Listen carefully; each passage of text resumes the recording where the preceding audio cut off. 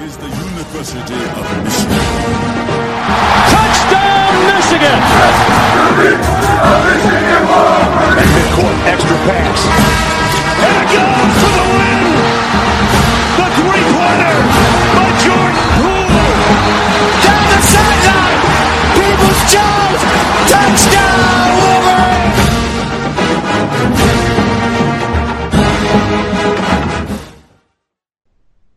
Welcome to Blue by 90, your Michigan Wolverines podcast. We are three dudes who talk maize and blue. I'm Kalen, joined by Jack, Rowe, and today our special guest from 24/7 Sports, Zach Shaw. What's up, guys? Thanks for having me on. Thanks for joining. Little Raptors baseball reunion.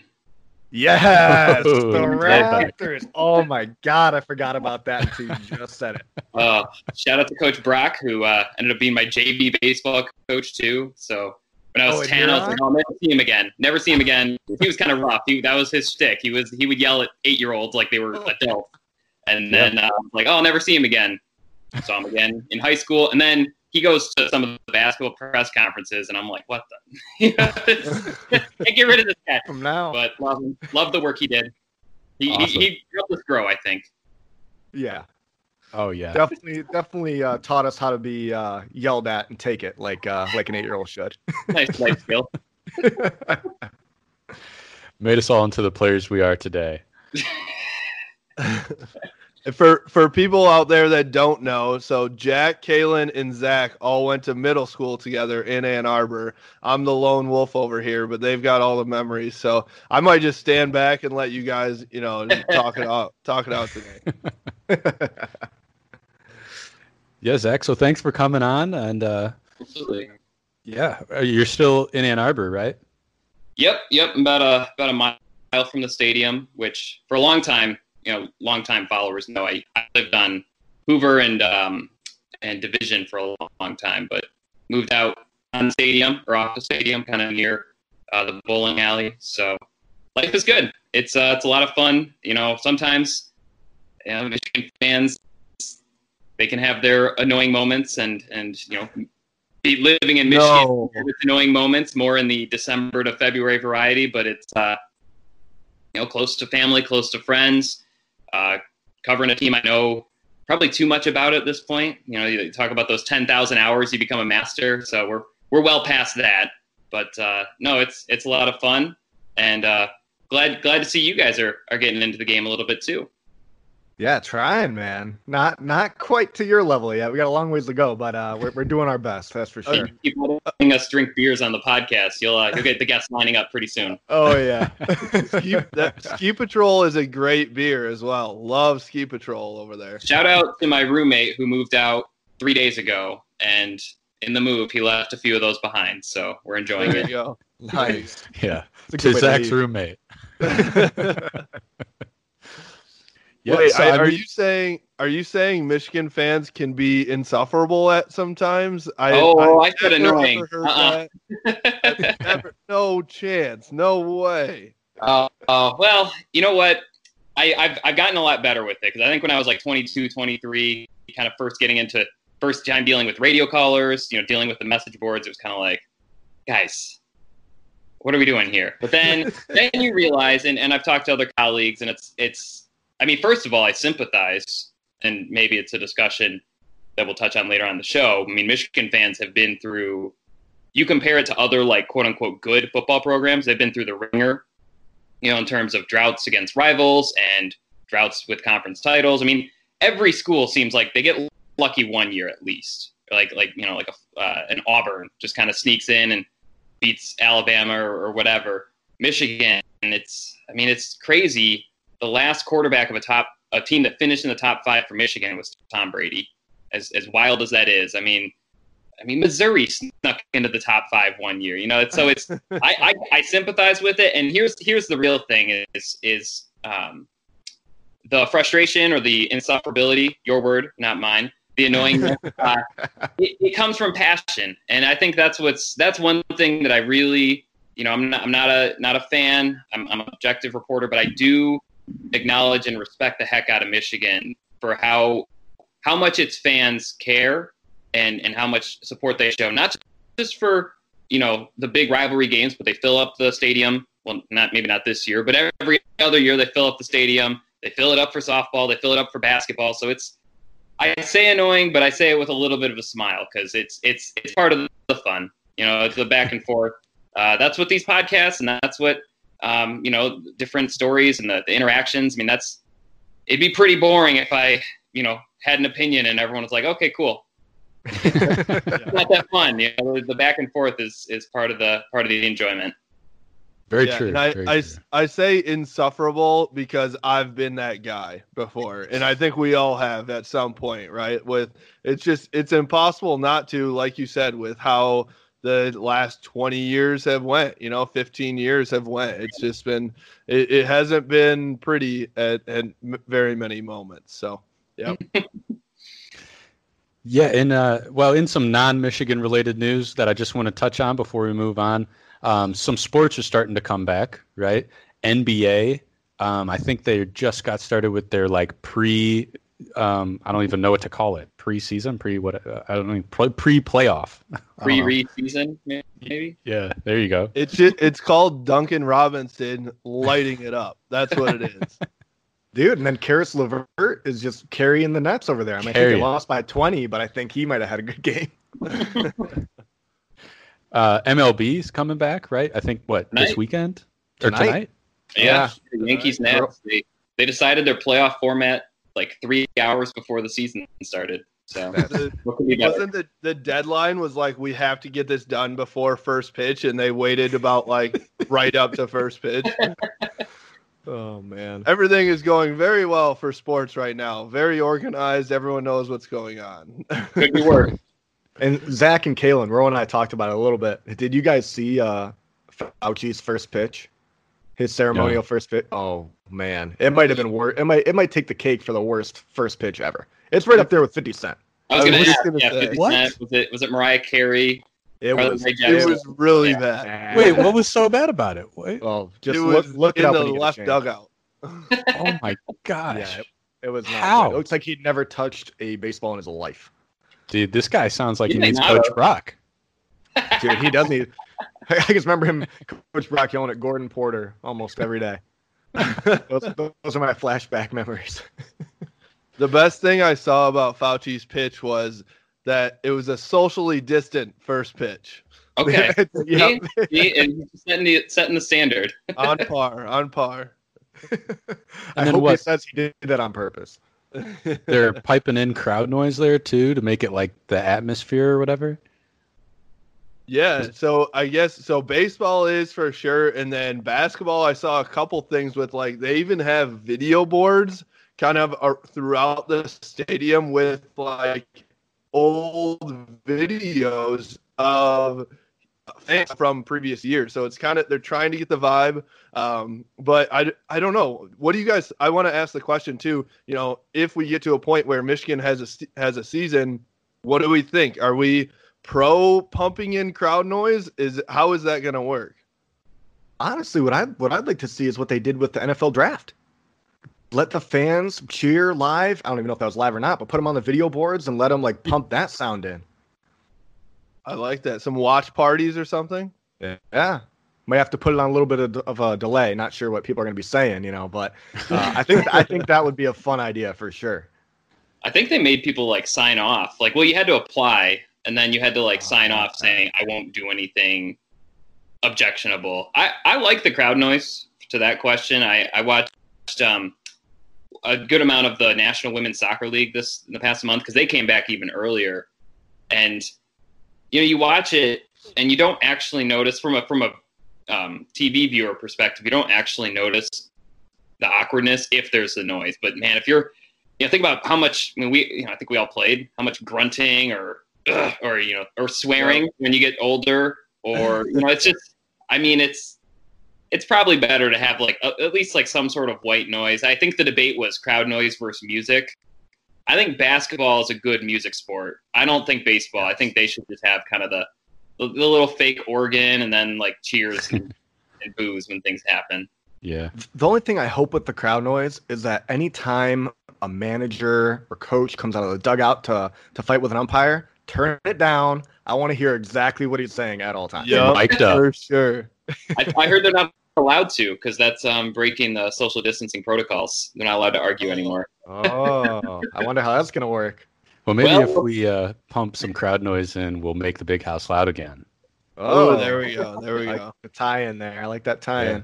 Well, I will say this with just the big house in specific, they're talking about should they do like we said, fake crowd noise, or if there are 10 to 15,000 fans, put mics in the stands and amplify that to make it more organic. But then again, I can just hear somebody in row one, that's saying F Jim Harbaugh, and all of a sudden that is boomed over the entire big house, so it's like, what do you do there? And then on the other hand too is, okay, so if there's fake crowd noise and they have it there and then they bring it down when the play starts, like like they do with the music and the band, then it's all of a sudden dead silent for the whole play. And then you hear that grunting, like you just said, Zach, it's going to be weird no matter what they do.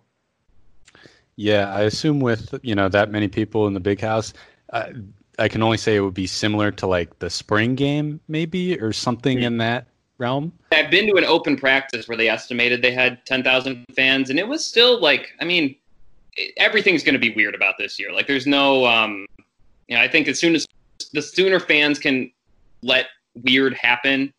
We just talked about it, with baseball. They decided their postseason format like an hour before the season started. It's all going to be weird, and it doesn't have to suck. It's going to be obviously not what it normally is, but what it normally is pretty great. I love college football. It's the coolest thing, I'd argue, about the entire country. And so, it won't be at that level, but it can still be. If you have 10,000 fans, I've been at that open practice. It's kind of a unique vibe. It kind of feels like a packed high school game or a, small college game. And, Jim Harbaugh's talked about, he coached at San Diego, the Toreros, and they would get like 4,000 fans at these games. And there's kind of a unique aspect of it. So yeah, I think if they let fans in and if they play, I guess there's two ifs there, but let them make their noise. They'll make their noise. But otherwise, yeah, you probably need some white noise or else. Honestly, like what are super jacked college kids going to say when they, hit each other or they think there's a penalty? It's just, you put the hot mic on them too much. Whoever's running the mute button, I've done that before for the radio show. That's that's we're gonna get a workout in. Like the XFL, didn't they have a lot of hot mics and they had to mute out basically half the show? Yeah. I kind of loved it though. Like I would as much as that is obviously a problem for a lot of fans, I think they would love to hear what they are saying, even if it is obscenities. I know when I was 18 to 22, I was not saying great things. I'll say that, so you got grown up. Yes. And now I'm very proper. I haven't sworn, since 2012. So we're all good now. Except for last podcast, but that's fine. Well, that doesn't count. Relapse. Yeah. Yeah. Okay. Well, let's move on to the scheduled program here. So our first down, Michigan recruiting is doing great, but Ohio State is obviously on another level. How big is the difference between having the number 1 recruiting class and the number 8? How will that translate to the field in the next few years? Ro, this sounds like a question that you wrote. I assume that you have something to say on this. It was really, it was a question towards Zach just because, and I know you're not Sam Webb that's like in the recruiting all the time, but you're around it obviously with working for 247. And just, it really is, we've seen obviously Ohio State's number 1 and they are dominating, right? Like so Ohio State's at number 1 in the 2021 class and Michigan is at number 8. And the difference between Michigan and the number 2 class is closer than it is 2-1. So it's just, that's how bad, or not bad, but that's how big Ohio State's lead is in their recruiting. And I want to know, what is that going to do in the 2021, 2022, 2023 on the field, how big is that difference from number 1 to number 8 when you have 5 stars instead of 1? Yeah, to me, it just, if I may go first, to me, it just increases the pressure on Michigan to deliver on producing their top players. So they can't really miss on any of these top guys. They have to be guys that they find a way to get them to produce, because you look at the recruiting rankings. Clemson won a national title without a top 10 recruiting class. Now, obviously, they're going to be in that top 5 forever and ever, but they got to that title point with really good development, a great quarterback, and obviously good enough coaching. So it's a big difference. Now we have to see where they finish. I don't know if Michigan will finish 8. I don't know if Ohio State will finish first. This is going to be talking to our recruiting analysts, this is a really weird year for recruiting because a whole bunch of players could decommit, if they're allowed to visit other campuses. I think Ohio State's picked up 6 or 7 out-of-state recruits who haven't even been to campus before, or if they have, it was just to drive by. Like, they haven't actually been in the facilities, met the coaches that much. And other schools are going to be closer to home, or people might make their decisions. So it's kind of a weird year. We'll see where they finish. But if Ohio State finished first and if Michigan finished 8th, from a pure talent perspective, it would kind of be what's been going on the last few years. But I think the big difference is Michigan will have enough players to be a national title contender, but they can't have misses. They can't have 5 stars who transfer to Tennessee after producing like 1.5 sacks. They can't have, top 50 recruits who don't see the field until they're 50 or seniors. They can't have, these 4 stars that don't even make it onto the team. They transfer out before they even see a game at Michigan Stadium. So I think I like Michigan, what their approach has been and what their class has been. Obviously, they have to close. Rocco Spindler's a big name. Donovan Edwards. I think they can finish the top 10 class. Ohio State, this might be a preview to my 90-second hot take, but Michigan might Michigan should focus on having the best class it can have. Ohio State, they've averaged like 11.5 wins a year for 20 years. They're in that, Oklahoma in the 70s, Miami in the 80s, Florida State in the 90s. They're in that kind of sphere where it's like, okay, if people are going to commit to them, they're going to commit to them. Michigan just can't miss on these players. If J.J. McCarthy looks like a first-round draft pick by the time he's a sophomore or a junior, Michigan's probably in the mix for everything. They haven't had a first-round draft pick since Jim Harbaugh. If some of these top 100 offensive linemen look like first or second round, because that's what our rankings are based on. 5 stars are supposed to be first-round picks. 4 stars are supposed to be other NFL draft picks, basically. And so, if they have 15 players that look like draft picks from this recruiting class, they're going to be in the mix. They'll contend with Ohio State. They'll contend with everybody.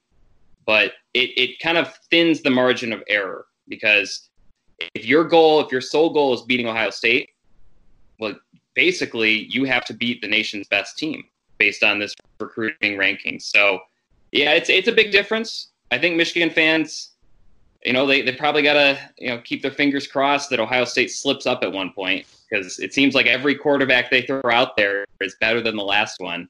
It's really phenomenal. I mean, you think about, they went from Braxton Miller to J.T. Barrett, Cardell Jones won him a title, and then they, Dwayne Haskins and Justin Fields. It's like they can't miss. So, and Joe Burrow didn't even make it into that mix. So it's phenomenal what they're doing. But Michigan, I like their class, and the one thing I like is that they haven't screwed the pooch on any recruitment. There's no one that they've been like they miscommunicated with, or they didn't contact them enough. Because that's the big thing, is you just got to make sure that you're recruiting what you can recruit. Michigan, you look at what they've done the last 5 years. A number 8 recruiting class is probably the best you could expect, given where they're located, given where the top prospects are located, given the wins. Because every recruit, they either want to contend for titles, go to the NFL, or both. And so I think 8 is probably what's reasonable for Michigan. If Ohio State is going to have the best recruiting class in history, you just got to suck it up and find a way to develop around that. Wow, that's a great response. Did Mike warn you guys that I talk long? He did not, but between you and Roe, this will be a good long episode here.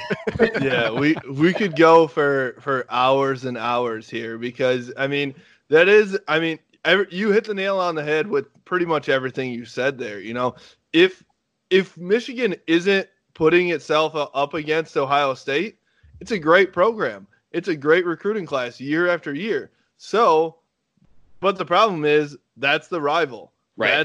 That's the standard, right? So and there's just no way to, and I don't want to say there's no way, but it's so tough to get that, okay, greatest recruiting class in history. Come on.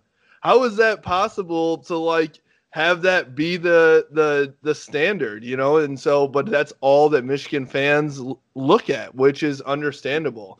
And then I think about, you know, what you said about they can't miss on any of these recruits. And it just seems like over the last 5 years, 10 years, 15 years, all they've done is miss on big 5-star recruits.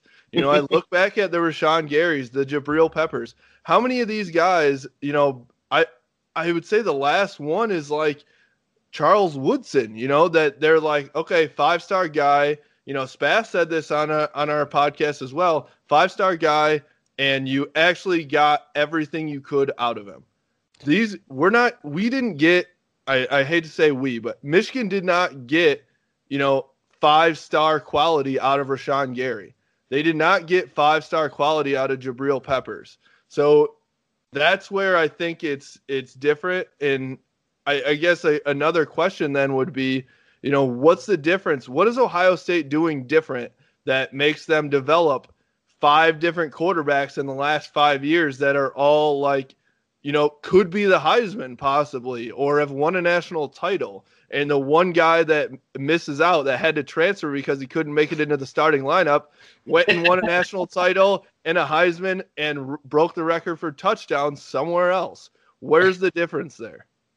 Yeah, it's a fair question. By the way, I would say Jabril Peppers and Rashawn Gary might not be the people you want to pick on. I'd go after, if you were to say 5 stars that don't produce, maybe a Derek Green and Aubrey Solomon. Oh, God. Yeah. And I mean, there are, you know, those two, to Peppers and Gary's credit, they did end up as first-round draft picks. So in theory, they didn't.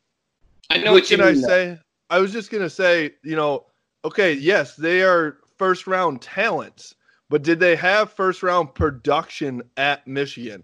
Jabril Peppers did unbelievable. I actually think he was underrated, but he only ended up with 1 interception in his career. You know, Rashawn Gary, although with injuries, you know, it just seems like the 5 stars at other schools, including Ohio State, they get the production in college and they get the first-round talent. They get the first-round draft pick.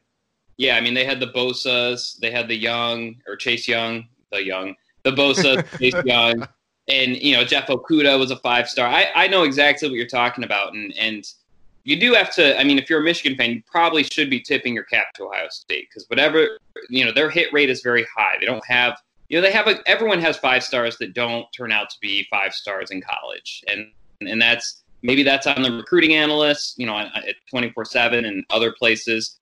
Maybe that's on the player. Maybe it's on the coaching. And so that's part of it. A little nugget for you guys from what I've heard is that Jim Harbaugh, he is very hard on 5 stars. You know, his meritocracy that he always preaches, that the best player, the hardest worker is going to play. He really takes that to heart. And so that's how you see someone like Ronnie Bell. I mean, there's some success stories with it. Ronnie Bell was Michigan's leading receiver last year. Donovan Peoples-Jones was number 3. Same time, I wonder, was he leveling with Donovan Peoples-Jones in the same way where he's like, how do I get the most out of you versus you got to show it to me? And so I think Michigan's development is really exceptional. I don't mean to, you know, overlook that. You know, their draft, the amount of draft picks they've produced, especially on the defensive side of the ball, is really exceptional. I want to say 94% of players who have started at least 6 games under Jim Harbaugh have been drafted. That's not a stat every school can, you know, roll out there in their recruiting pitch. But that's a fair point. That how many of their 5 stars have become All-Americans? I think Jabril Peppers has. I think Lamar Woodley has. But in the last 15 years, that might be the end of the list. And so I don't mean that to be, dunking on Michigan, right? This isn't meant to be that kind of podcast, but it is something to think about is, how do you make sure, because I think Jim Harbaugh has mastered the 3-star to NFL draft pick. He has. I mean, he's produced, I want to say, like 12, 15 of those guys.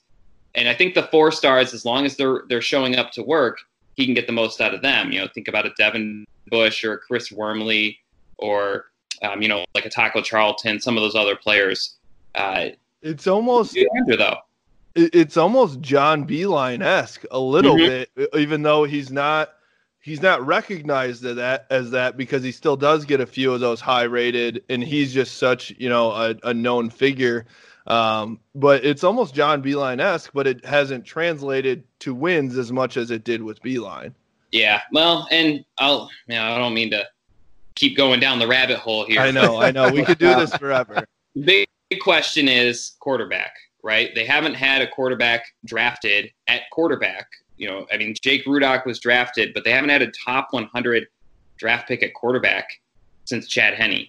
Yeah. They haven't had a first-round draft pick at quarterback. You think about last year's playoff teams.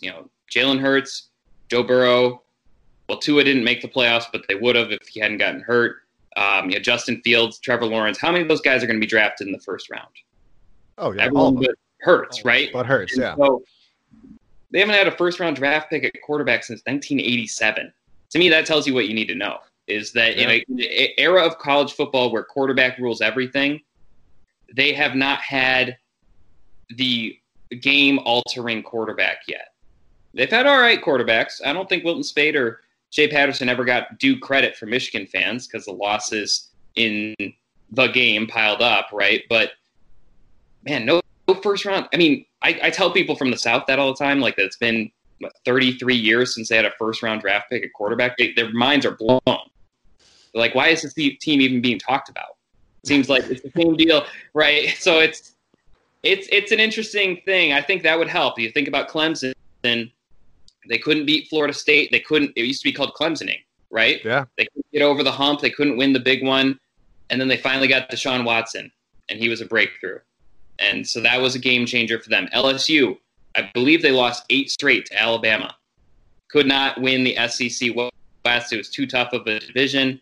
Then they finally get Joe Burrow. So, to your point, Ro, how do you get over the hump? It's probably quarterback. But it also comes down to making sure that you're developing everybody in the way that they need to be developed. What's going to work for a Jordan Glasgow is a lot different than what's going to work for a Cam McGrone. They play the same position. They have a different set of skills.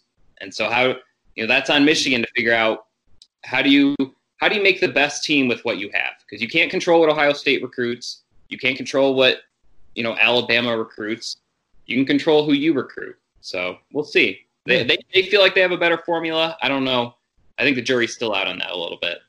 Yeah, so good news, guys. If we want to beat Ohio State, all we need is Deshaun Watson or Joe Burrow. And Zach, I'm glad you brought up the quarterbacks. Do you think McCaffrey or Milton could be that game-altering QB to get us over that hump? I wasn't as sold. And when I saw them in practice in December, when I saw them, I think it was the Citrus Bowl practices. Now I should caution, it was like 15 minutes of practice. Milton looked a lot better than McCaffrey in those 15 minutes. McCaffrey actually, he struggled a little bit, but I thought Shea Patterson, whether Michigan fans want to hear this or not, I thought Shea Patterson looked like the clear starter in that particular stretch. Really? Wow. So, and we saw McCaffrey. He's had some great moments, against Wisconsin in 2018. I think Notre Dame, I think he held his own, right? But then that game at Maryland, that's the one that kind of sticks in my head where I'm like, it depends on how much he develops. Now, he's got to have had the best quarantine group, right? Because everyone went home and they were working out with whoever they were living with. I mean, he had Christian McCaffrey, Pro Bowler. His dad was a Pro Bowl receiver. I think his older brother played QB receiver at Duke. So, I mean, he I'm sure he had equipment. I'm sure he had a lot going on. But yeah, it's between them, I think their ceilings are better than what Patterson showed. But this is an interesting time because they have to do it themselves. I think now the coaches are able to command, the walkthroughs, the 20-hour work week or 20-hour practice weeks. Little Freudian slip there, but I think they can get there because they're both 6'5". McCaffrey's got really good wheels. Milton's got an amazing arm. I think they both see the opportunity that they have. I think they both saw Shea Patterson as they feel like they can be better than Shea Patterson. They do. And now whether they can, I think we got to see it in games a little bit first. But they feel that way, and so I'm not going to say that they can't, because if they're motivated enough and they improve enough, they can. Also, anyone who's watched Joe Milton during warm-ups, hard not to think he can get there, right? I mean, you think about right. Austin, he has some traits where you look and you say, man, there's like 4 human beings on the planet that can do that. Now, we'll have to see, if he throws it to the right guy. He threw a beautiful throw that was intercepted by a Wisconsin player last year. I remember that. And so accuracy, and obviously the intangibles, but they're both athletic. They're both 6'5". They've both been in the system for 3 years. There are worse starting points to have, I guess, is the short way to answer that question. And I'll ask for your short answer now on the big question that we talk about every week. Are you a Milton guy or are you a McCaffrey guy? Oh man, I don't know if I'm any guy. I just write about what happens. But if I'm, let me put it this way: if I'm creating a video game team and I'm picking one of the quarterbacks, I'm picking Joe Milton. I am, and maybe I'm selling Dylan McCaffrey short, but I was at Maryland for that game where it just didn't look like he had quite the same touch. And everyone has bad days. I have bad days where my stories are kind of like whatever. So I don't mean to say like he can't be that guy, but Joe Milton, just the way the ball comes out of his hand, the live arm. I mean, I think he was telling us last fall, we asked him last time he threw a baseball, and he was like, yeah, I haven't played baseball in like 6, 7, 8 years. We're like, well, how fast do you think you can throw? He's like, 92. Oh my God. Okay. Sure. Let's work with that. So he could be a pitching prospect if this doesn't work out for him as well. I'll tell you what. I'll say this. I would take the guy with the best arm in the Big Ten and find a way to make sure he's throwing to the right guy and has the right touch. And I would take that, I think, over someone who's the opposite. Some things you can't teach. Arm strength. Ben McDaniels, he might be a great QB coach. I don't think he can teach arm strength that Joe Milton has. He can teach everything else. So I don't know if I'd pick Milton to win, but if I were designing a video game or drafting my team, I think I'd look at Milton first. Very diplomatic answer there. Yeah. Love to hear it over here. These guys are big Milton guys, so that was great for them to hear. Well, don't even put Kalen in that. I know, it's just Jack now. Just me. Playing this side, playing that side. Well, it sounds like the answer to beating Ohio State is the QB, and our starter remains to be seen. So we will stay tuned, and hopefully we'll have some sort of season. And maybe we'll see until 2022, it could be. So JJ McCarthy, man. That's yeah, right. Exactly. Well, let's move on to our second down topic and change gears here to basketball a little bit. Duncan Robinson has quickly become a star in the NBA. How has Duncan been so successful while Nick Stauskas has struggled? Fun fact, Jack has officially nicknamed Duncan Robinson Slim Diesel. Yeah, I'm still waiting for that to catch on. But this was years ago. We're not even like that wasn't now. That was when he first came to Michigan. Have you patented that? I should. I'll look it up right now. I'll try to see if it's taken. So you'll definitely hear us shouting all about Slimmy D later on. It's kind of like Christian McCaffrey's nickname, Derry Sanders. I have not, but I like it. I like that a lot. No, but I mean, it's just I had this question too because I watched Nick Stauskas at Michigan, and he was lights out. And it wasn't just a spot up shooter; it was moving off the ball, creating his own shot, passing. It was he could get to the rack. And then I watched Duncan Robinson, also a great player, but he not until the very end of his career was he ever even getting to the rack. He was, he was a good 3-point shooter, but it was only when he was wide open. He wasn't really creating his own shot. And then I watch him now play for the Miami Heat, and it's like, oh my God, they're like trying to get him the ball every time down the floor, and he's knocking down any shot possible. So I don't know, Zach, I don't know how much, I'm assuming you've watched a lot of these guys, Is there any analysis? How did Nick Stauskas not pan out in the NBA, and now Duncan Robinson is going around right now as the best shooter in the league? Right.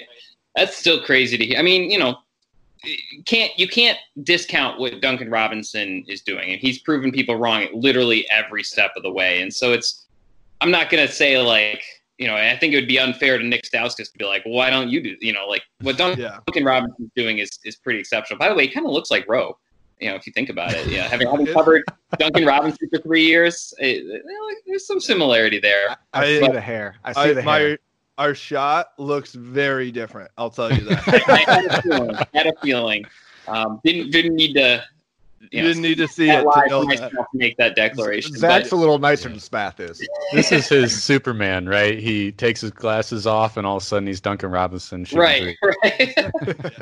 But Stauskas, I still wonder if he had ended up with like the right coach or the right assistant coach, even just someone who knew what to do with him. Because I think once he got to the Sixers, he was thrown into that tanking culture, and I don't think that was good for him. I mean, I think he lasted longer than a lot of people do in the NBA. I mean, his career was 6 years. I mean, that's, don't sell him short. He's not it's not like he was, there was one of his teammates who decided he liked drugs more than he liked basketball. So his career was shorter. Stauskas did score a good amount of points. I want to say it was, in the thousands, but I think he ended up in the wrong culture, and he was just in that tanking culture, and I think that set him back. Whereas Duncan Robinson,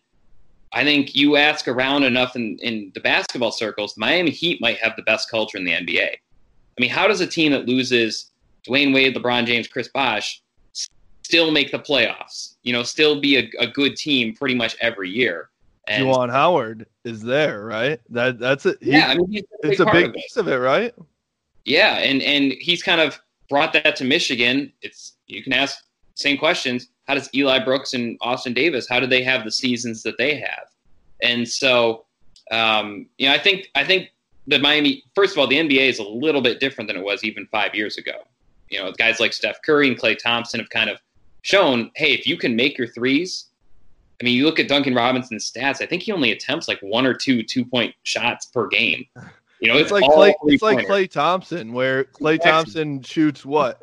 I can't remember the stat, but I remember some ridiculous stat a few years ago of Klay Thompson had like 3 2-point attempts for the whole year or something like that. Yeah, I mean, and there's a role for that. And if you think about points per possession, well, if you can make 44% of your threes, yeah, keep shooting them. And so that's part of it. I do think Duncan Robinson being 6'8" helps. That's something. It's an unfair thing as someone who is like maybe 6 foot on. If I'm like really standing up straight on a good day, I can sympathize with this. But the NBA, they're very heightist. You think about Derek Walton. The way he finished his career at Michigan, probably should have been drafted. Instead, he was too short or things like that. And so.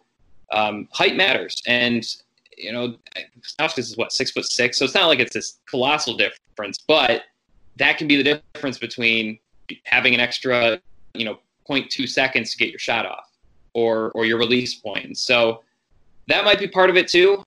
I mean, sometimes it's just luck too. I mean, certain guy, I think Jack and Kalen can relate to this in high school baseball. It's like suddenly randomly this one guy that you were striking out with ease a year ago, he just gets on this hot streak and everything just clicks for him. And so that might be part of it too.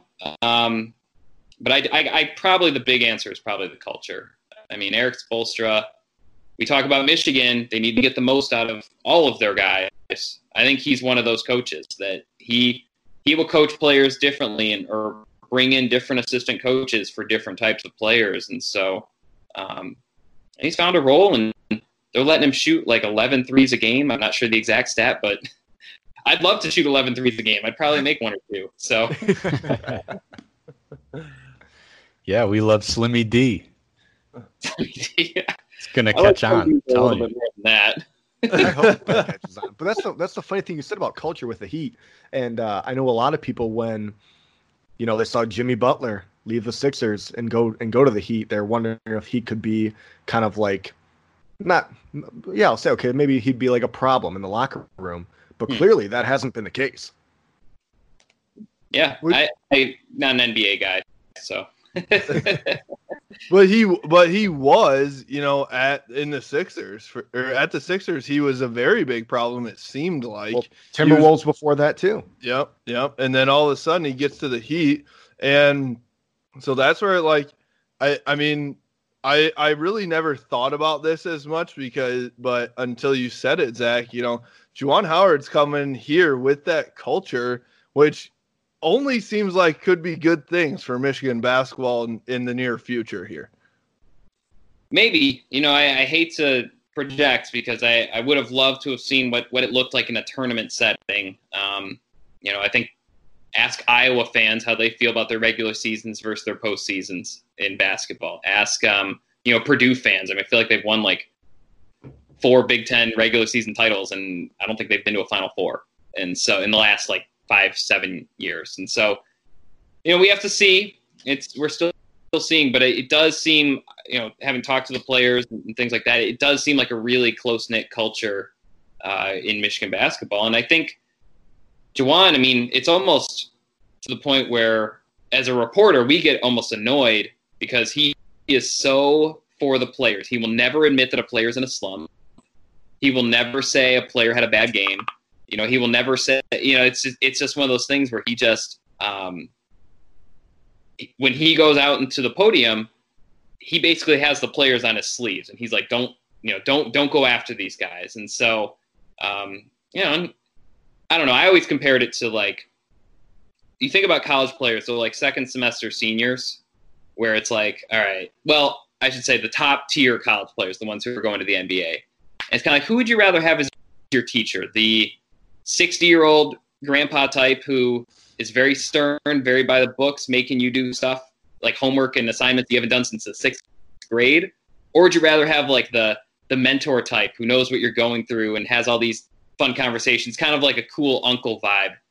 I think Juwan Howard's a lot more of that. And John Beilein, as many accomplishments and as much as he knows about basketball, which is, I mean, he knows more on his pinky than all of us know combined, right? But it's I think there's a really interesting. I want to keep evaluating it. I don't have a full answer yet, but it's an interesting vibe that the way he's able to connect and level with players is it's something. It might pay off because I think his combination of basketball knowledge, knowing how to build a team culture, and then also being able to connect with players.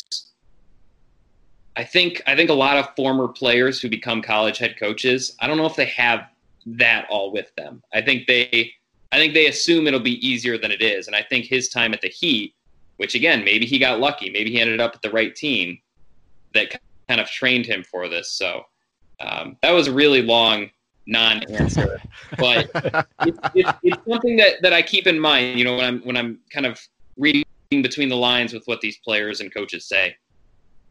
Yeah, and I mean, just one more thing on that too is I think Isaiah Livers coming back says exactly what you're saying here. You know, he said it in some of his interviews, especially I saw with Andy Katz.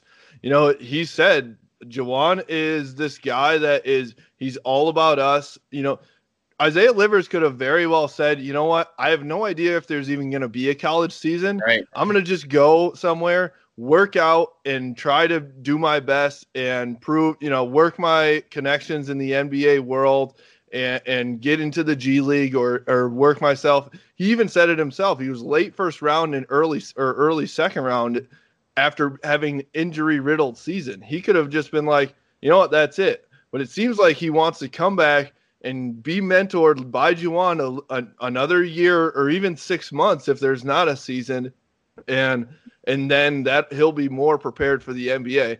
I think that says a ton about Coach Howard and everything he's doing here. You know, whether it translates to wins in March, I have no idea. You have no idea. You know, that's to be seen. But I think he's done pretty much everything right up until this point with what he's had dealt.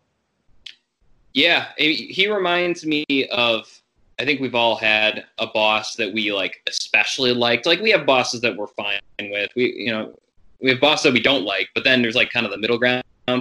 He's on that end where he's the boss, or for people who maybe haven't had this, but like he's like the professor or the teacher that you're like, I'm looking forward to that class. I'm looking forward to picking his brain, and you can see it when he's practicing. I mean, he's a little bit more subdued than I would have expected for someone who is an NBA player who's a little bit younger, but I think he really connects with the players. I think he does. And I think he goes out of his way to do that. His open door policy, I know there's been a few stories written about that where, it's often literally open, but it's obviously a figurative open door policy, but he wants to be a mentor. And I think that's the big thing. That was my big question when he came from the NBA is he going to want to do these extra mile things? You know, what's he going to be like on a Tuesday night when they lose a game in I guess these other college towns are other college towns, but like it's a very depressing chartered flight home from like a Champaign or from a state college or from, wherever the Iowa City, it's like 10 degrees outside. And it's like, is he going to want to be there for the kids, or is he going to be thinking about how he could have still been an assistant coach in Miami, or he could be a head coach on the private jets bouncing all over the nation's biggest cities? And I think he embraced the mentorship opportunity. And so that's big in basketball. In football, there's a lot of other things, with all the game plan, you only play 12 games. So a lot of it's more the off season for a head coach. But for basketball, a lot of it is, putting the hand on the player's shoulder and finding a way to make, say Isaiah Livers is hurt after just returning from being hurt. How does he respond? And so far, I can't recall a thing that, in that mentorship capacity that he hasn't done right. Whether Livers, there's probably more to the decision, but you can tell he wants to play for Juwan Howard, and that's notable. Yeah, for sure. I mean, a lot of it is about, knowing your player and conveying that message.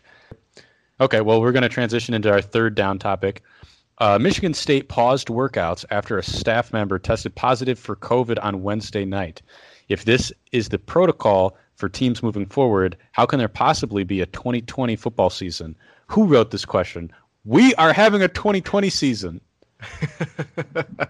I'm sorry. Again, I wrote the question. But it's just, to me, obviously I want a 2020 football season. And last week's podcast, I said I'm single-handedly willing us to a 2020 football season. I'm preparing as I would normally. I'm getting my tailgate stuff ready in the middle of July like a psycho. I'm watching old film of, last year's games and getting myself ready. But it's just like, and this is not a knock on Michigan State. I don't think it's right or wrong what they did here by pausing voluntary workouts because a staff member tested positive. But my point is, if that's the case, so say that happens and that's the protocol for every other school. If one person tests positive, that they're shutting everything down. how can there possibly be a 2020 season? It's going to happen. You know, we talked about it with Spath. I've heard him on the radio. I've heard you on the radio, Zach. It's like, it's if that's the protocol, then there's no way that nobody's going to test positive in the next 4 months. So if that's what's going to happen, I just don't see it happening. So real quick, I guess I'd want to know more about the Michigan State situation. I know being a staff member, that's a little different than a player just because you don't know. I don't know who the staff member was. I don't know their age. You know, I don't know how severe it was or how involved they were with the players. I mean, this could be a guy they might have shut it down because it's like the head strength and conditioning coach. Forgive me if we know who it is and I just haven't read it. But, you know, it could be someone who interacts with the players like every single player every day. And they're like, okay, well, without him, this whole thing's gotta be tabled. So it might be that. It might be a precaution. I know Michigan State, they were under 1% in terms of positivity rate with their student athletes this summer. So they would be what I would say in that good position where, you know, they didn't have – because there's been teams that have had 7, 8, 9 players on the football team test positive. And so I think Michigan State, Michigan, Penn State, Notre Dame are some of the bigger schools in the area that have done really well and haven't had many players test positive. So your point stands. If they have to shut it down when a staff member tests positive, you start to wonder. But I also wonder, would Michigan State have shut it down if they played next week? And so, or is this a hyper proactive? Let's make sure, you know, we're. But you also wonder, okay, does it matter? Should they be treating it differently in July than they do in September? I would argue morally, no. Or, you know, my other question too is, did they really shut it down, or is that like a PR play? You know, I don't want to put this on Michigan State because I think it could be anybody, but I've always talked about, you know, I've talked with people in the Michigan athletic department and just friends in general. You know what? If we're in week 9 of this football season and Justin Fields comes in and he's asymptomatic and he tests positive for COVID, I can promise you that test is getting buried. You know what? And that's not an Ohio State thing. That's just like these guys mean that much to these programs, you know, and if he's asymptomatic, it means millions of dollars. So it's those types of things too. Is like, okay, are they doing this as a PR thing? Are they doing it for real? It's everything's just so unknown. You know, how do we know as fans? And I think it's in the athletic departments, it's in the coaching staffs.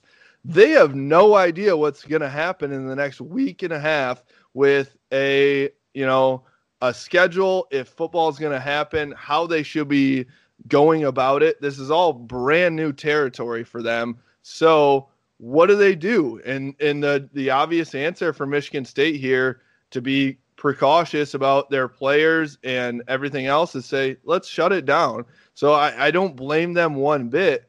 It's just I don't see how, you know, I said it 10 times now, I feel like, but I don't see how that plays out to where we can play a full season of football. Yeah, it's going to be interesting, and that's kind of what I was saying before. Is it's going to be a weird season. You are going to have starting quarterbacks who are out with, even though they feel fine, but like there's just they have to sit out, and that's the NCAA's rules. And so, yeah, it might at the end of the day, it might not happen. They might cancel it early. They might throw an asterisk on it at the end of the day. You know, whoever wins the title is just whoever avoided COVID the most. So there's a lot of potential things here. The only thing that I would say for fans who are wondering, you know, to your point, you know, who are wondering, okay, how is this possible? Is it is precautions like this. If it, you know, maybe it's not shutting down practice, but are you making sure that people who test positive and people who are around the people who tested positive, are you making sure they're staying away? Because that's really what it's going to be about. Because a lot of schools have shown, and I'd say Michigan is one of them, that when they're in this bubble, they can avoid COVID-19. I think MLS had 1,200 tests last week, and none were positive. I want to say, you know, MLB and NBA have been relatively pretty low positivity rates. So it's I'm not going to make any promises. I'm not going to sit here and, preach that they should have it or that they could. I think, there's a lot of interesting points have been raised that if schools don't feel comfortable having their teachers in school, why on earth are they putting the unpaid college football player or the amateur athlete out there, for battle? And the answer might be because they want to, because they are giving players an option to sit out. But man, I don't know. There's a lot of I don't knows that come with the COVID related questions, but it's uncharted territory. Yeah, in these unprecedented times, Drake. Right, we've heard that 1,000 times. And I as a Michigan fan, I've been a Michigan fan my entire life, and I know how things go for Michigan. And you said something about having an asterisk next to the season. This would be the year that Michigan goes 10-0 and wins a national title, and then everyone still can say Jim Harbaugh didn't actually win it. It wasn't a real title. Like, that's just how things would happen for Michigan fans. It's weird how everything happens. It seems like nothing can go our way. That's just like how it goes. Yeah. Well, as long as you're aware of the rules, then. Yeah, exactly. Oh, we're very self-aware here. Does anybody have any cleanup on that topic? No, I think we touched on it pretty well. We hope there's a season, but we all understand the realities of COVID. Our fourth down topic here. Our partner, Michael Spath, said on Inside the Huddle yesterday that TV partners want a full 12-game conference schedule. Let's just say that happens. What 3 teams should Michigan add? Well, if you're getting to a 12-game, it's all conference, just Big Ten? All conference, yeah. Okay, so there's only going to be one team that you don't play, right? So that would, logically speaking, I would think that would be Nebraska. They're not a divisional opponent. There isn't a ton of history, and I wonder. I'd defer to a health expert on this, but are the bus rides safer than the flights, even if they're chartered? My thought would be yes, because you can open a window and you can kind of control who's driving. You don't have as much crew. It's not as much foreign elements. But my thought would be maybe you decide to drive places, and you can drive to Northwestern. So that's one. You can drive to Illinois. It's kind of a lame drive, but it's 5.5 hours. And then you can drive to Iowa City. If you're going quick, it's 6 hours. I guess they all stink, right? Because rural Illinois is not my favorite place to drive through. But I've done all those drives day in, day out, and so I guess those would be the 3 that stand out to me. That's pretty much naming. Again, suddenly they're playing 12 of the 13 other opponents. But I'm really curious to see, because I can imagine where the TV execs want 12 games, but as we were just discussing, I mean, there's a lot of factors here, and it's not, Ann Arbor is pretty good about COVID from what I can tell. I think there were only 4 new hospitalizations in the last week. The positivity rate's well below, it's kind of in that 1 to 3% territory. So they would be one of those cities that would be classified as like, okay, they can have a season, because those are the positivity rate and the hospitalization rate are 2 factors that the NCAA actually outlined as these are reasons to cancel the season. So Ann Arbor might be good. I don't know what's going on in Evanston, Illinois, or in Minneapolis, Minnesota, or in Madison, Wisconsin. And so it might, 12 games is awfully ambitious. I don't know about what you guys think, but, I get wanting more money. More money's more money. It's never not more money. But, man, that is counting on everything clicking perfectly. I like the 10-game in 14 weeks format, because if, say, Ohio State loses Justin Fields and Trey Sermon and a couple offensive linemen for a week, maybe they can just play the next week, and they can, you have those bye weeks to kind of help with the isolation. Now it's never going to be perfect, and there's probably going to be a lot of teams that cry foul or unfair, but at least you have those weeks to do it. If you're trying to get 12 games in 13 or 14 weeks, what happened? That's, I feel like I'm going to sound like Roe here, but like, I just don't see how it works out. It just doesn't, I don't see the end game. Again, like, this is not, we want it to happen, obviously, but it's just like, it just doesn't, trust me, we're hurt by this more than anybody else. Like, we want a football season. You want a football season for your job. We want it for our podcast that we don't make any money off of. We just like to talk football. Like, it's all that. And I'll actually pass this to Jack a little bit too, here too, because we talked last podcast about, the schedule and where would you rather play people? Where would Michigan rather play other teams? And, as far as money goes, maybe it's better to play those more high tier teams early in the season, Jack, and you said it last week, so go ahead. Yeah, I mean, I know we've brought it up multiple times, and I've brought it up for different reasons, but as far as this case goes, I mean, every year we want to play Ohio State, just because there's always a hope that this could be the year that we could beat them. More often than not, it's happen. But those are the games we want to play. We want to see us play Ohio State. We want to see us play Michigan State. Blue Bloods like Wisconsin, Penn State, Minnesota.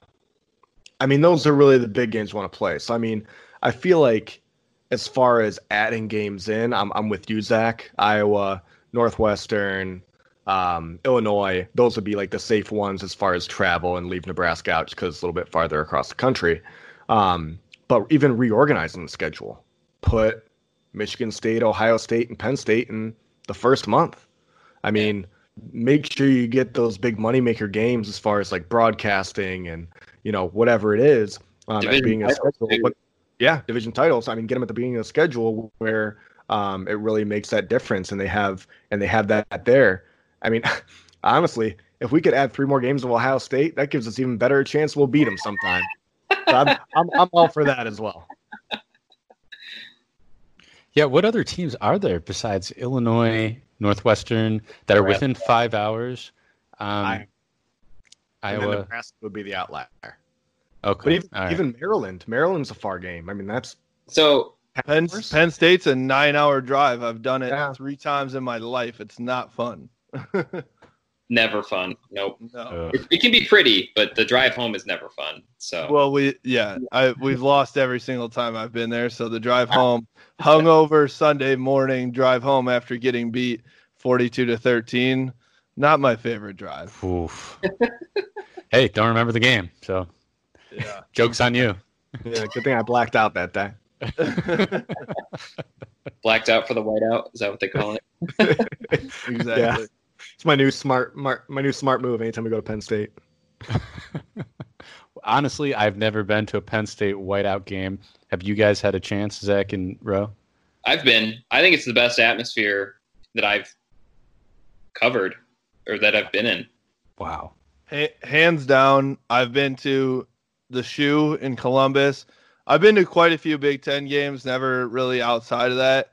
It is unreal. I tell you what, if we could take Michigan Stadium and make it into that would be heaven on earth for me. It truly would. I mean, it's like, I don't know what it is. I know it's a night game. I don't know what they do. They must like hand a beer to everyone coming in. Like it's unbelievable. And we've been on the losing end of every game I've been to there, in a bad way, actually. I've been to some blowouts, but it's still, I'm just in awe of what they do. It's literally like Michigan has tried to do a ton of maze outs, and it doesn't really work. Penn State, for some reason, the whiteout is a true whiteout, and it is just like, there's nothing that compares to that in my mind. So here's a way I would describe it to Michigan fans. You know how like pumped up the stadium is for like Mr. Brightside? Yeah. Nowadays, the new tradition, and how like you can turn the music off and they'll just keep singing for another minute and a half. So a Penn State whiteout, because the color is relevant. I mean, every part of it is that every human being owns a white shirt, but part of it they do all wear white, and that is helpful. But it's the energy and the tone. The way Michigan Stadium responds to Mr. Brightside, that is a Penn State whiteout to every single song. And even like the little first down jingle, they play like the Zombie Nation. That one. Yep. It's like that for like 4 straight hours. And their aluminum stands probably help echo it, but it is, I don't know. Have you ever been like so inspired by something that it scares you a little bit? That's what a Penn State whiteout is. And so the closest thing I've come, Purdue basketball is quietly a great atmosphere. Was lucky enough to go to the Final Four in 2018. That's cool in a different way because there's like 20,000 fans of each school that are there. But it's the Penn State whiteout is something to behold. It's got to be like the fan base just deciding, like, because the students will always show up for every school. I think Michigan students do a really nice job. It's more the 50-yard line seat. I think, honestly, what I think it is it's a bunch of people. Happy Valley is on a cliff that is in the middle of nowhere. So I think the people that go to Penn State games they have nothing else to do but drink. And so, Ann Arbor maybe is too close to Detroit or Grand Rapids. Something else you do in Ann Arbor on a football Saturday other than drink. Well, that's true too. Maybe we just like to drink. But even the downtown is so close. Like there's so much, like tailgates are right there, and people are just, I don't know. I know, Zach, you said you feel like the students do a great job. I'm not saying they don't, but the stadium is so big, and it always looks like that student section is only 75-80% full. I think we should make it smaller if we're not going to fill it up. Well, they fill it up. They just don't fill it up until an hour later. Yeah. 2 more shots later, right? Okay, Jack. Okay, so you're going to fill it up with what? More of the 60-year-old people that are going to fill in there and be even quieter than the students? Hey, at least them telling people to sit down will be louder than empty seats. Okay, Grandpa. Yeah, I heard that's a really... It's for the aesthetic. It'll look better on TV that way. I hear that's actually a really big problem at Wisconsin, that the student section doesn't show up till like the second half. Oh my gosh, I've seen it. Yeah, like for Michigan, Wisconsin, game day was there, and they didn't show up until like isn't it like an 11 a.m. Central kickoff though? Yes, it can be. That's part of it. Yeah, I mean, if they're still at the bar. Trust me. They show up in the third quarter for jump around, though, right? Oh, yeah.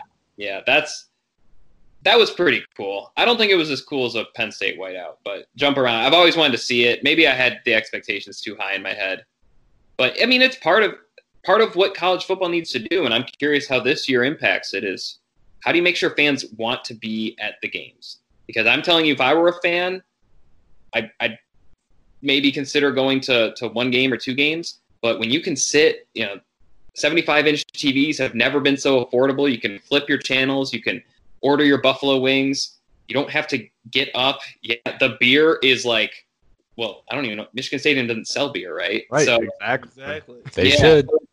It's just one of those things. It's like you might be happier at your part, especially if you're not like a diehard football person. Like if you're like a casual fan, which I mean, most people aren't like us, spending all of our waking moments thinking about football. And so, yeah, you'd rather go where you can go to the bathroom. You don't pay. I mean, think about how much a ticket costs. How much beer and pizza and chicken wings could you buy with that money? I'm doing the calculations in my head. It's a lot. It's almost crazy when you think about what all the things you just said, that they can get 110,000 people to come to the games every week. I'm telling you, it's part of what I love about college football, that like some of it just goes beyond reason, but people show up and they care. Might argue they care too much. I say they care in a very admirable amount. Absolutely. And I'll say it too. So my girlfriend is the director of game presentation at Michigan Athletics. And it's like, we talk about it all the time. What can we do to get people up to, she came with me to Penn State multiple times. And it's like, how can we get that at Michigan Stadium? And we just haven't been able to figure it out. Like if anybody can figure that out, that is a literal $1 billion question. Like somebody will pay you so much money to figure that out at Michigan. But it just, I don't know. It's just the culture. Bro, I've been solving this question over the course of the entire summer. $1 billion ideas is what I produce every week. we got the Make the Big House Loud Again series going, and Kalen is the leader. He's the conductor of the train. Numero uno. That could work. I mean, I don't know about you guys. Last year in 2018, when Michigan was thumping Wisconsin and thumping Penn State, I feel like that was pretty good. Like the volume, the atmosphere. You know, when they played Jump Around or they played Zombie Nation or I look down. Now I'm very up high and the windows aren't, they prop them open, but I don't quite get a full sense of the atmosphere. But I was kind of looking down like, okay, this looks like a capital F football crowd. This looks like an SEC crowd, an Ohio State type of crowd. So part of it might be the team's got to be better, right? But I think if you think about historically, for so long, Michigan games were presented as this family affair. That was like Don Cannon's big pitch was, don't just go because you like football, go because, it's the family fun thing to do. And so there's a lot of people who still abide by that tradition. And I mean, I don't know. I wonder as like people maybe our age, as millennials or 20-somethings or 30-somethings become the season ticket holders and the preferred seat donors and things like that. Does it change? I don't know. But when Michigan does well, I do think the volume follows just a little bit. Like imagine if they beat Ohio State at home. Oh, come on. Yeah. This is me like Leo DiCaprio in Wolf of Wall Street. Like that's my gift. I just imagine like I literally like I go to bed praying every night for the Seven Nation Army after Michigan beats Ohio State, and they're just like, oh my God, just going nuts. And that's the big thing. I feel like the best crowd we'll get for Michigan versus Ohio State is the game at home after we beat them the first time. Because then maybe all the Ohio State fans won't travel to that one. Because that's what they do. They travel to the game, and I may be drastically off here, but it seems like it's about 50% Ohio State, 50% Michigan. It's pretty close. I don't think you're off. I mean, they get the like OHIO going, and it's loud. And it's yeah. I don't want us to, this is getting pretty long-winded off the rails. So, bro, shut up. It's my fault.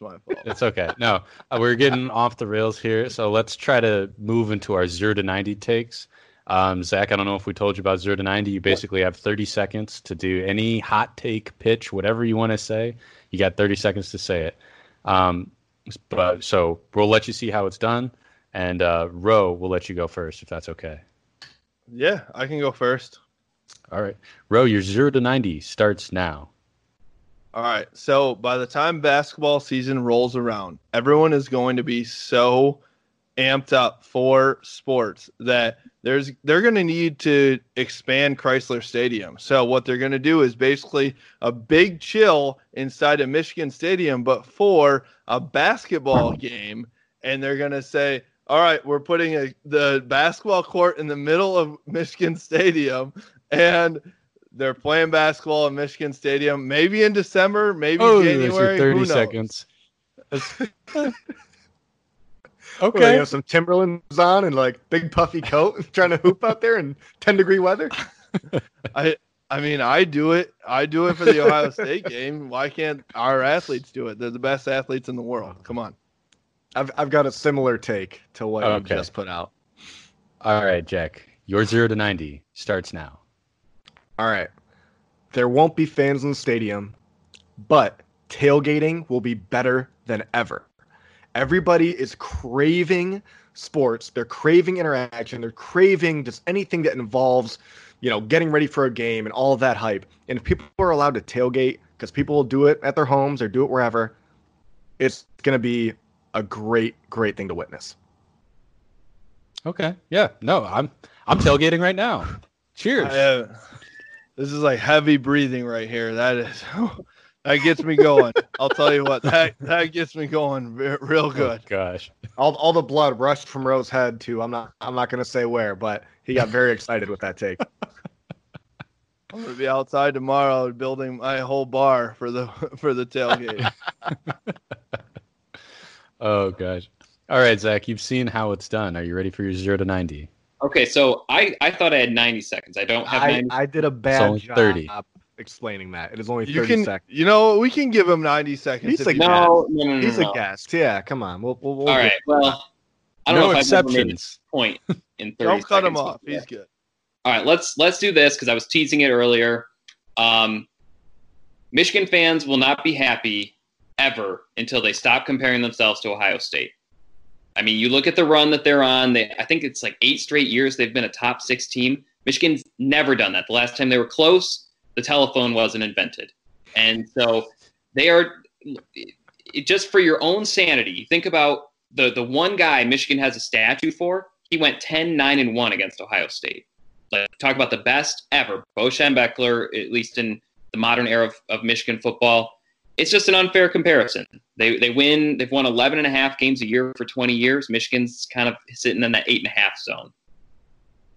Obviously, Michigan should try to get there. But if you want to be happy and you're a Michigan fan, you got to start comparing yourself to Penn State. You got to start comparing yourself to Notre Dame, and probably appreciate the fact that you have pretty much taken over the Michigan State rivalry. And so I get a lot of people who tweet at me when players say this or that. Who cares? Beat Ohio State. Not a way to go through life. If you do well in an IM basketball game and you come home and you're excited about it and someone says, who cares? Focus on the TPS report due Monday. That guy's not going to be your friend for very long, right? so I get the rivalry. I'm not dismissing it. But if you are a Michigan fan, you're like, how do I be happy? Celebrate all victories, right? And appreciate that while you're not Ohio State, you're not Rutgers, you're not Maryland, you're not some of these other schools. And so we're not the Spartans either. You know what? You said Thank it. God. And I'm gonna take the high road here. We're leaving the Ohio State out, but our rival, the Spartans, they're in bad shape, and we're gonna take the victory there. There you go. I see it all the time. I don't know about you guys. Every time something happens to Michigan, it's like, who cares? Just beat Ohio State. It's just, I don't know. Maybe I just beat Ohio State thing. Literally, that gives me like aneurysms. Honestly, it just. But I come from the west side of Michigan. I come from nearly all Michigan State fans are my friends. And you know what? We're dominating the football rivalry after, they had their run for sure, but it's over. They won 8 out of 10. I think Michigan might win 10 out of 10, honestly, for the next 10 years. And the only problem is basketball because they're still pretty good in basketball, and Tom Izzo is doing a pretty good job. We'll cut this out because I don't want to get any problems. I'll take that 10-0 action, by the way. I like that. I mean, Zach, what we might have to do is take go off Ohio State like we did with Notre Dame. Take them out of the schedule for 12 years? Yeah, resume it back in 2034. That's give perfect. us some time. Give us some time to catch up, and then we'll go back up there. I mean, all right. Since 2000, they lead the nation in wins, NFL draft picks. I believe they lead the nation in conference titles. Like, I get where Michigan wants to be at that level. They don't. No, I don't think the national titles part. No, sorry, conference titles. Excuse me. Yeah. Yeah, they don't win in national titles. Alabama does, but I really don't like you coming at us with stats here to like actual facts. We don't like those on this podcast, so you can leave those at home. I didn't get that in the memo. All right, somebody put a timer on me. Let me do my 0 to 90. All right, here we go. All right, Keelan. Your 0 to 90 starts now. Okay, in the unlikely event that we don't have a football season, I suggest that we make a custom version of Madden or updated NCAA, and we make it playable with 11 guys versus 11 guys. We recreate every team, and then every player starter on every team gets an opportunity to play against every starter on the other team. So we've just virtualized NCAA football. We can stream it on Twitch/YouTube/ whatever the kids are watching. You're cut off. There we go. Interesting. Sounds like a lot of work. I liked it. Dude, it's just Madden 11v11. Updated rosters. So you're saying like Aiden Hutchinson can play as himself, and then dominate, and then okay, all right, I like that. Yeah, let's do it. Zach, are you a gamer? I don't know. I like video games. I don't play nearly enough to be a gamer. So I don't think any of us are. So I think we're all in the same boat. We're like casual, love to play, every once in a while, but not anything serious. Because that way, at least we could watch a season, right? And the players would still get to participate in a season, whether they enjoy it or not. Man, I could still drink and gamble. I mean, yeah, I'm with that, or us recreating a season and just tailgating while one of us plays. It's any reason to give myself the opportunity to tailgate and drink, I'm all in. At this point, we will tailgate literally anything. Like if you guys, if there is, I don't know, horse. I saw racing. a little league team playing at Vets Park the other day. You can go tailgate them. I was already let's tailgate them. Do you think there's a line that we can bet on too? I want like over under Tommy at first base gets 1.5 hits. Right. I'll bet on that. I swear to God, I'll do it all. Right. We're off in the weeds now. Let's go ahead and wrap this episode up, right? Thank you for listening to Blue by 90. You can find us on Instagram and Twitter at Blue by 90. You can find us on YouTube at Blue by 90 Podcast. Zach, if you have anything you want to plug. No, just writing away over at 24/7 Sports. Love the work that myself and my colleagues have done. Also, Inside the Huddle, starting to get back into things a little bit. We're not in studio yet, and I'm only on once or twice a week at this point. But check it out; it's a fun show. I know. Ro got his debut there the other day, right? Yeah, these guys are next though. They're coming on, so you better watch yourself because we might be coming for your spot. You never know.